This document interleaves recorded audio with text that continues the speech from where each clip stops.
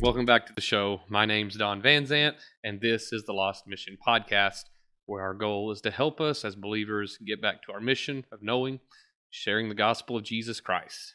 Thanks for joining us today. So it's been a minute since I've made a video, and I've taken some time off. I have not had the opportunity to get back to the Galatians series, and that's what this is going to be today. This is going to be a wrapping up of the series. And if you've been following along, then you know we've only covered 4 chapters in the book of Galatians. And I had planned to do chapters 5 and 6 as separate videos, but I just feel like that now is the time to sort of bring this series to a close. It's time to be done with it, wrap it up, and just close it out and be done. And that's what this video is going to be today. The 5th and 6th chapters of Galatians are just loaded, especially the 5th chapter. There is so much. And as I began to study this chapter, I began to see that it would be very difficult to squeeze all of the information included in the 5th chapter of Galatians into one video. So here's what I've decided to do. Since there is so much information to discuss, I've chosen to go neither deep nor broad. Rather, I've decided to make this one short, raw, and to the point. So, no fancy edits, no graphics or music. It's just me discussing scripture. And at the end of the video, I have a short announcement, sort of an update on the future of the show. So stick around to the end, because I want to tell you guys where I'm at. You know, like I said, I've taken some time off. I wanted to come back and do this video as a wrap-up to the series, and then I want to give you guys that have followed the podcast and the videos an update on where we're going in the future and what you can expect, at least somewhat. But for now, Galatians chapters 5 and 6. Let's get into it. So I'm not going to follow a verse-by-verse format in the process of this discussion. That was never the goal in the beginning. It was intended to be a textual, topical type. So the topic being legalism, the text being the book of Galatians. And that's the goal still yet here today in this final video. I want to follow this format of the topic being legalism, seeing what Paul has to say about it in the text of Galatians, but not necessarily verse by verse. But I do want to begin in Galatians chapter 5, verse 1. For freedom Christ has set us free. Stand firm, therefore, and do not submit again to a yoke of slavery, or some translations render that a yoke of bondage.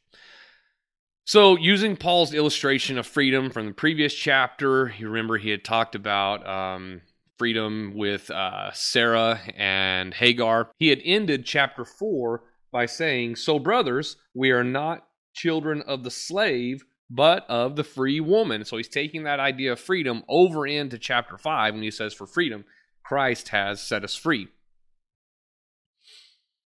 In many ways, this singular verse, verse 1 of chapter 5, kind of summarizes the entire book. It sums up all of what Paul has been trying to tell the Galatians.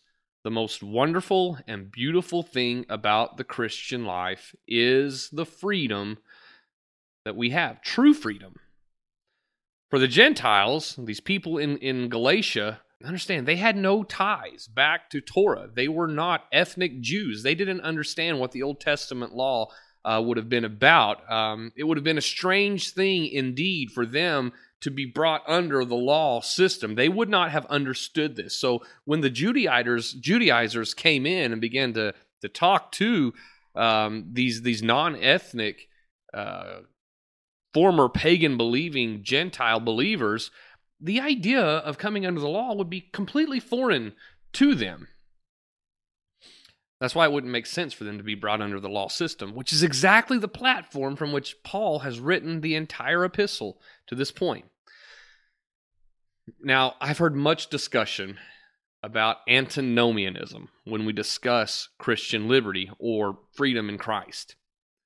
But antinomianism, that literally cannot be Paul's point here. It just can't be. It doesn't work with his train of thought, with his way of viewing the passage or viewing the letter and what he's thinking and writing to the Galatians, antinomianism cannot be what Paul is referring to, because the Galatians were already antinomian. They already were living outside of the law. So he's not telling them don't be antinomian. They already were. They had lived in a culture where there was no Jewish law. The idea of law keeping was foreign, completely foreign to the Galatians. So let's get that in our minds. Let's understand that antinomianism is not Paul's point. That's not what the point of Galatians is to be antinomian. No, he's writing to a group of people that are already antinomian. So he's not telling them be antinomian. He understands that they already are. So what's the point? Why are we saying that? This is why.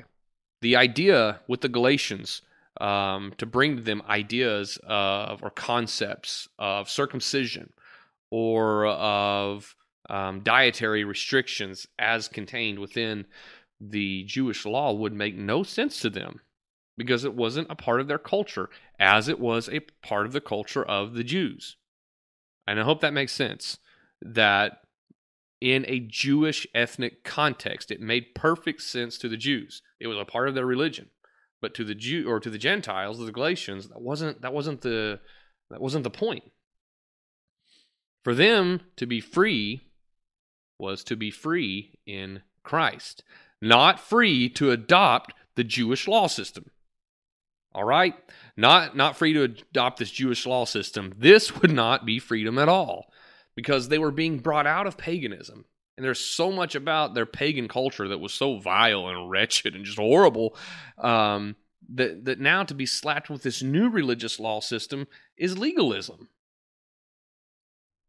And legalistic law keeping, that has been my point from the beginning with this series and with what I've said. Legalistic law keeping is always what I have seen inside of the holiness movement. And I know I've been very critical of the holiness people. I have said some things that were inflammatory and that bothered a lot of them. But I want the holiness people that listen to the podcast and that watch this video to understand that the approach I see within the holiness movement and their approach to law, for one, it's sure enough not antinomianism, but it is legalism. It's the opposite of antinomianism. It's pushing a way and a system onto culture that is not intended to be a part of the new covenant.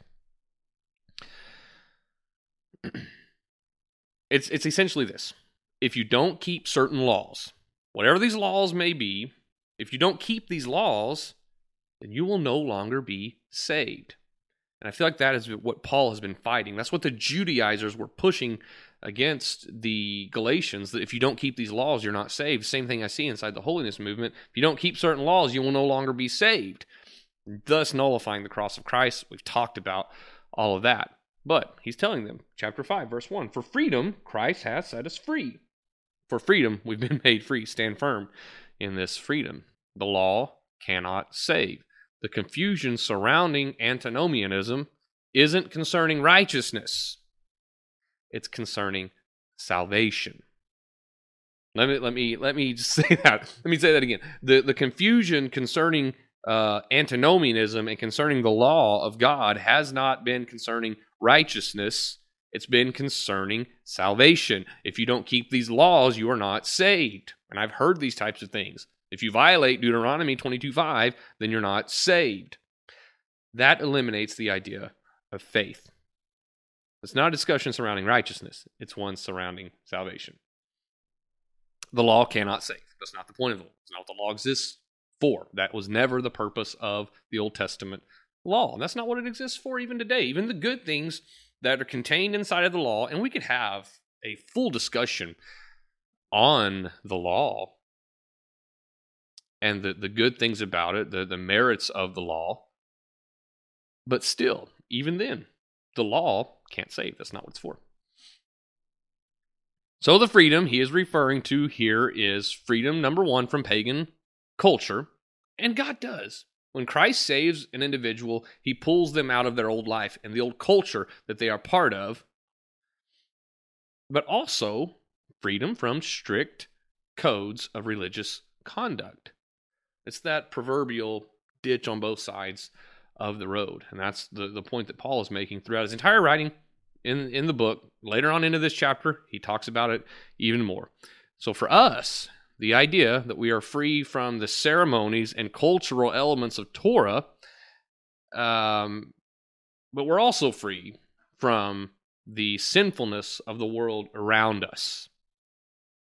It's for freedom we are made free. So for us, the idea is that we are free from the ceremonies and cultural elements of the Old Testament law. I don't know how to stress this enough to those that listen to the podcast. Most likely we're not ethnic Jews. Like, our heritage isn't Jewish. And as such, we don't keep these ceremonies and cultural elements of Torah. But we're also free from the sinfulness of the world around us. I want to stress that. For freedom, we are made free.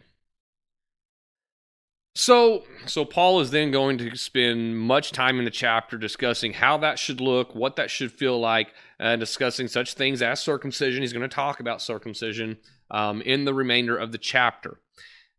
Then he's going to tell them that he wishes that these legalistic teachers, and Paul's going hard after the legalists, as I have in this podcast, trying to follow the way that Paul is approaching his writing. Paul's going to go hard after the legalists and say something that is, wow, mind-blowing, and that we could really spend some time talking about. But he's going to tell these legalistic teachers that he wishes what they would do, if they want to preach circumcision so hard, preach the law so hard, you want to preach circumcision? He says he wishes they would just go ahead and just castrate themselves. You can find that in verse 12. This is a cultural reference, so don't think Paul just being snarky or, kind of popping off at the mouth. It's a cultural reference that, again, the Galatians would understand because of the pagan ritualistic worship of, I believe the goddess, the deity, was Cybele. Vice actually wrote a very interesting article of all people, or of all organizations. Vice wrote a very interesting article about Cybele and the pagan rituals and the bloody rituals that would occur in worship. But essentially, what these priests would do of the goddess Cybele is during this time, this moment, they would ritualistically castrate themselves. The Galatians would undoubtedly get that reference when Paul says, I wish these legalists would do the same thing. They would emasculate themselves as a sign of devotion to the pagan idol. Paul says, I wish the legalists would take it so far as to just castrate themselves in devotion to the Old Testament law. He's doing that to highlight his point about legalism. As he has for much of the book, he's going to compare and contrast legalism against paganism as sort of two sides of the same coin, neither of which are Christian. So I want to refer this back again to those that are inside of the holiness movement. You say, well, I'm not a legalist. I don't know on an individual scale where we all land or how legalistic we may or may not be. But if your perspective is that if somebody doesn't keep whatever Old Testament law you choose, they don't keep that they're not saved, that is the type of person that Paul is referring to. Remember, it's by grace we're saved, through faith, that not of ourselves. It's a gift of God. So and in the outworking of that in our lives, no amount of work we do saves us. No amount of work we do keeps us saved. We can talk about holiness later on and what holiness can or may not look like. But understand, holiness is not legalism. Legalism is not holiness. And inside of a group that is so emphatic on holiness, my fear and my frustration at times is that we have superseded holiness and replaced it with legalism, but we just kept the term. So neither are Christian. Legalism, paganism, obviously paganism, we would agree, is not Christian, but neither is legalism. Then he's going to start to transition the conversation in verse 16. But I say, see, he's making a change here, but I say, walk by the Spirit, and you will not gratify the desires of the flesh. For the desires of the flesh are against the Spirit, and the desires of the Spirit are against the flesh. These two are opposed to each other, to keep you from doing the things you want to do. But if you are led by the Spirit, You are not under law. So here it is. Here's the cure for legalism.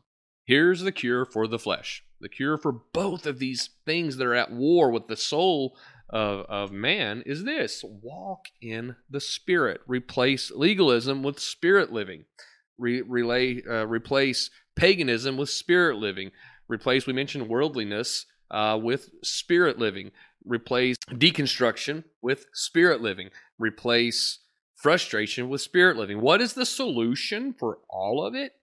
It is the Spirit of God. Walk in the fullness of Christ. Walk by the Spirit. So to walk in something, what does he mean when he says to walk in the Spirit or to walk by the Spirit? The only way I know to illustrate that, it's very simple. The only way I know to illustrate that is to say it this way. Every day when I get up and go to work, I put on a pair of black Nike tennis shoes. And all day long, I walk in those tennis shoes. I put them on every day. And in much the same way, we are to put on the Holy Spirit in our daily lives. Just like I put those black tennis shoes on and I walk in those every day. That's how we should feel about the Spirit of God. I put the Spirit on every day. It's a daily thing in my life. But he also tells them that not only are they to walk by the Spirit, but they are to be led by the Spirit. And if they are led by the Spirit, they are not under law. Verse 18, but if you are led by the Spirit, you are not under the law. How much more clear, how much more clear can that be to us as a New Covenant, New Testament believers? If we say we believe all of the Bible, and I hear that again and again in the rhetoric surrounding legalism, I believe in all of the Bible. And so they feel like that gives them room to go back to an Old Testament passage and push that off onto somebody. But if we're going to really believe the totality of Scripture, we have to do something with this verse. If you're led by the Spirit, then you're not under the law. For me, it begs a question. What does this odd phrase mean? What is Paul saying here? What's his point? And I love N.T. Wright's perspective on this. I'll give this to us very quickly here. N.T. Wright says this is actually Exodus language. As Paul's writing this, he's writing it in Exodus terms. In the same way, the children of Israel were led by a pillar of cloud by day and a pillar of fire by night. They were being led into a literal kingdom. And I know there was this whole thing for 40 years that there were problems there, but they were being led. The Holy Spirit leads believers today. There's no pillar of cloud to show us where to go. There's no pillar of fire to show us where to go. Those visible signs just are not there anymore, and you would be hard pressed to say otherwise. Not like the individual that I heard many years ago preach a sermon and actually played recordings of wind and of fire sounds as an evidence and a proof that what he was saying was the truth. No, that is an illustration at best, a deception at worst, but it was a counterfeit, if anything, of the real and what the Scripture speaks of. So there are no real leadings of fire and wind or of cloud today. So what do we have? We have the Spirit, and He leads us. He leads the believers into a heavenly kingdom. So think of this verse. Think of this verse as less of a contrast between law and Spirit and more of a distinction being drawn. The Spirit leads, the law points. The law points to a Messiah. Somebody's yet to come. It's pointing toward somebody. But the Spirit leads to a Messiah yet to return. I hope that provides some sense of clarity for you guys. It helps me that the law points back to Christ. The Spirit leads forward to Christ. It's a beautiful story of redemption. It's all about Christ. It's the story of redemption as we're being led by the Spirit, not under the law. We're continually growing, and as such, fending off and fighting the flesh. That's part of the outgrowth of sanctification and the work of God in our lives. So we walk in the Spirit by putting Him on every day, but we're also being led by Him, growing in Him, being kept by Him. As He leads us out of sin and out of legalism, He is leading us into a heavenly kingdom. Now, let me make this point here to those of you that are like, yeah, we get it. We agree with you. Legalism is bad. I don't want you to feel as though that you are just being led away from something. If you're being called, if God is doing a work in your life calling you away from legalism, then thank God for that. But realize that it must be replaced with the Spirit. Otherwise, you're going to lead yourself off a cliff because you're leading yourself. It's not the Spirit of God leading you. We must be under subjection of God, under subjection of the Spirit. Like the Holy Spirit is to guide us. That's His duty. That's what He does. So allow the Spirit to lead you, and evermore keep Him present. Put Him on, just like you put on your tennis shoes every day. Put the Spirit on every day, and He is going to lead us. So then what He's going to do in the latter portion of the chapter, He's going to compare and contrast the works of the flesh with the fruit of the Spirit. Something that really we could devote weeks to discuss each and every one of these works of the flesh and each and every one of these fruit of the Spirit, and just we don't have time to do that. But suffice to say, the works of the flesh are exactly what we would think. They're as bad as you would think, and more. The flesh is horrible, disgusting. It's terrible. And since we're not going to go into heavy nuance, let me just share a helpful method of looking at the works of the flesh. These are taken from Warren Wiersbe. He provides a very helpful breakdown in his commentary on the book of Galatians. First of all, let's recognize these works as what they are. I know that the language here, he refers to them as works, but these are sins. We need to label them and understand that is what they are. Don't give ourselves room to call sin anything other than what sin is, even if it's present in our lives. And it is. We fight with sin. I mean, go read Romans 7. You'll see what Paul has to say about it. They're sinful. These aren't mistakes. They're not hang-ups or struggles. Let me just say this. So for many years, sitting inside of Holiness Church testimony services, I would hear people say, oh, so-and-so is just struggling, or I'm struggling, or I'm going through a valley. And I'm not taking away from that, because there are struggles and valleys associated with our lives. But I do feel like that a lot of the time, those things that we were referring to as a valley or a struggle was our own struggle with sin. And if we would name it as sin, I think we could be more honest with ourselves, with God, and find the work of the Spirit more present in our lives. So while they are struggles,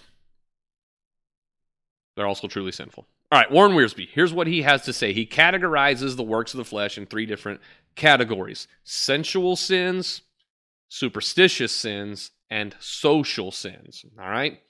Sensual sins, sexual immorality, impurity, sensuality. Those are the things that have more of a sexual connotation to them. Superstitious sins, idolatry, sorcery, those things that people get involved with that are sort of the metaphysical things of life. And then social sins, and that's the largest category. Enmity, strife, jealousy, fits of anger, rivalries, dissensions, divisions, envy, drunkenness, orgies, which, I mean, obviously orgies would fall under the sensual portion as well, but it's a social thing. And things like these. All right, so 3 helpful categories. Then he closes the chapter by discussing the fruit of the Spirit and admonishes the Galatians to keep in step with the Spirit. It's interesting to me that he does not encourage them to keep in step with the law.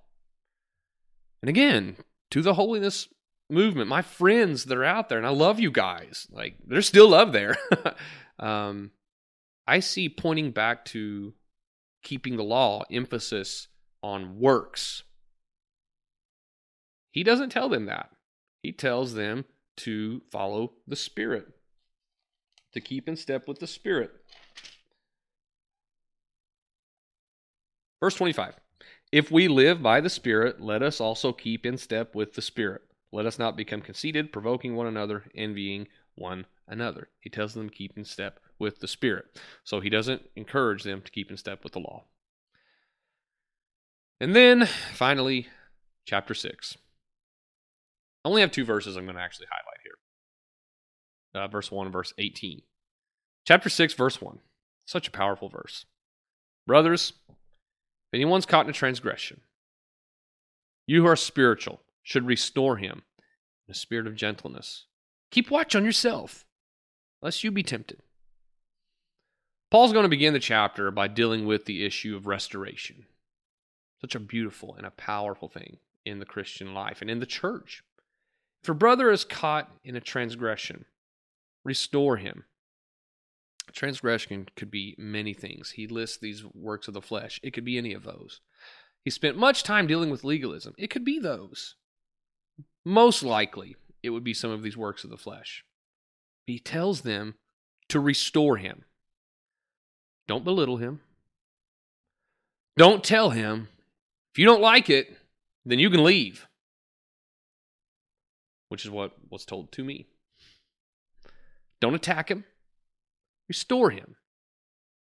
Consider yourselves. You could be tempted too. This is the true heart of Christian fellowship and brotherhood. We're to be one. We're to bear one another's burdens. Carry one another. Be a shoulder to lean on, to cry on, if need be. Sadly, for many legalists, and the legalistic people that I have dealt with, and the legalistic pastors and preachers that I've personally interacted with, it's conform or leave. That's it. That's what we get. My question to my holiness brethren that go about with this on their lips is, do you truly believe that this is the Spirit of Christ? The attitude, if you don't like what we're doing, then you can leave. Is that really what God is calling us to do? Is that really what Christ is telling us to do? And to myself, I'm watching myself. I'm trying to be careful of myself so that I'm not tempted as well. For all of us, we should watch out. Watch out for the brother that has fallen. Restore him, but then keep a watch on ourselves as well. So much can be said there about accountability and how good and necessary that is, but I won't dive into all that.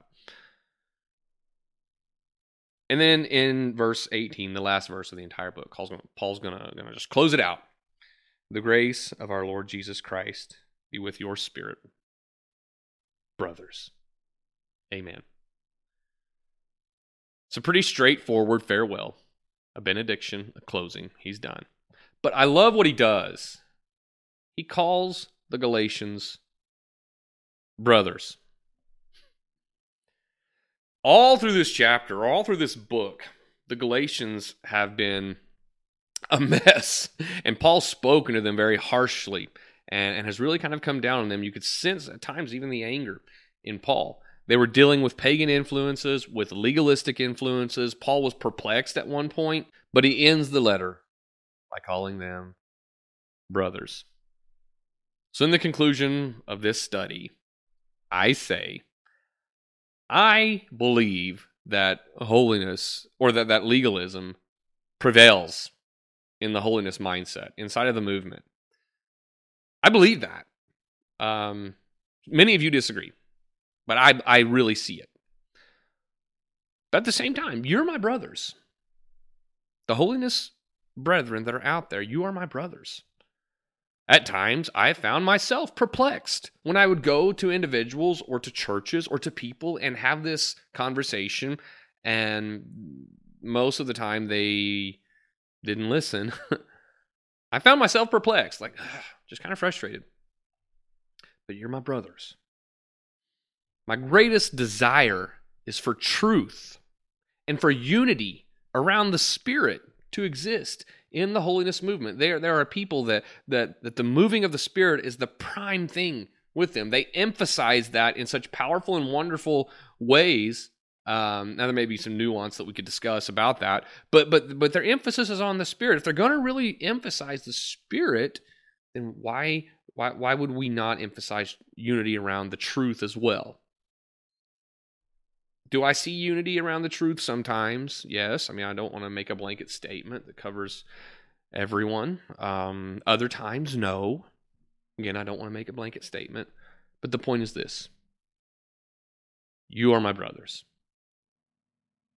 Men and women, pastors, preachers, youth ministers, evangelists, You're my brothers. And I have for many years felt a strong connection to you guys. I've loved you guys. You're my brothers. There's been disagreement there, but they're my brothers. And this brings me to my point today. This brings me to my point of all of this. And I just have a statement that I'm going to read about the state of this show and this podcast and where we're at. Due to the divisive nature of my teachings on legalism, the backlash received from my perspective, I've decided to take some time off from the show. For the past almost 2 years, this podcast has been my heart and soul. I've poured countless hours of research into it, have sacrificed time with my wife and children, and received such monikers as false prophet and bitter blogger due to statements I've made on this show. However, I've attempted to remain true to the text of Scripture and historical data. So, I do not say this to come across as the victim or to portray myself with some sort of shock and awe factor. I knew my words would cause a stir, and to some extent, that was my goal. I wanted to create conversations within the holiness movement. Wanted the people, the preachers, the pastors, and the lay members to think seriously about their views and to hold them to Scripture. For at the end, if Scripture is not on our side, we are in the wrong, regardless of culture or tradition. At times, I've rejoiced and felt like I've made some small difference. At others, have felt like a colossal failure. In the end, God will judge which of these statements has been true. I've never claimed to have perfect theology. Even now, see many flaws in my own biblical worldview. But I'm working and praying to grow closer to Christ every day. That said, it's time for a break. Time for me to step back for a while and breathe in the life around me. My kids are growing. They need their dad. My wife needs her husband. Will I return? Maybe. That's in God's hands. You can rest assured, though, whether through this podcast or some other avenue, I will continue to stand against legalism, abuse, undue influence, and stand for the gospel and a life in the Spirit. Due to all that's happened, I found myself in a new body of believers. And I need to take time to focus on this new venture, new friends, new family in Christ. I need to focus on that.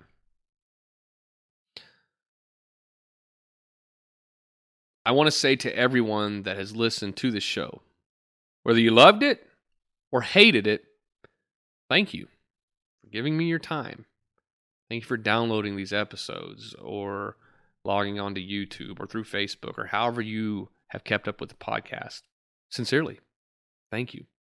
Thank you for every prayer, every critique, all the love and hate. And, like I say at the bottom of every show, grace and peace. Goodbye.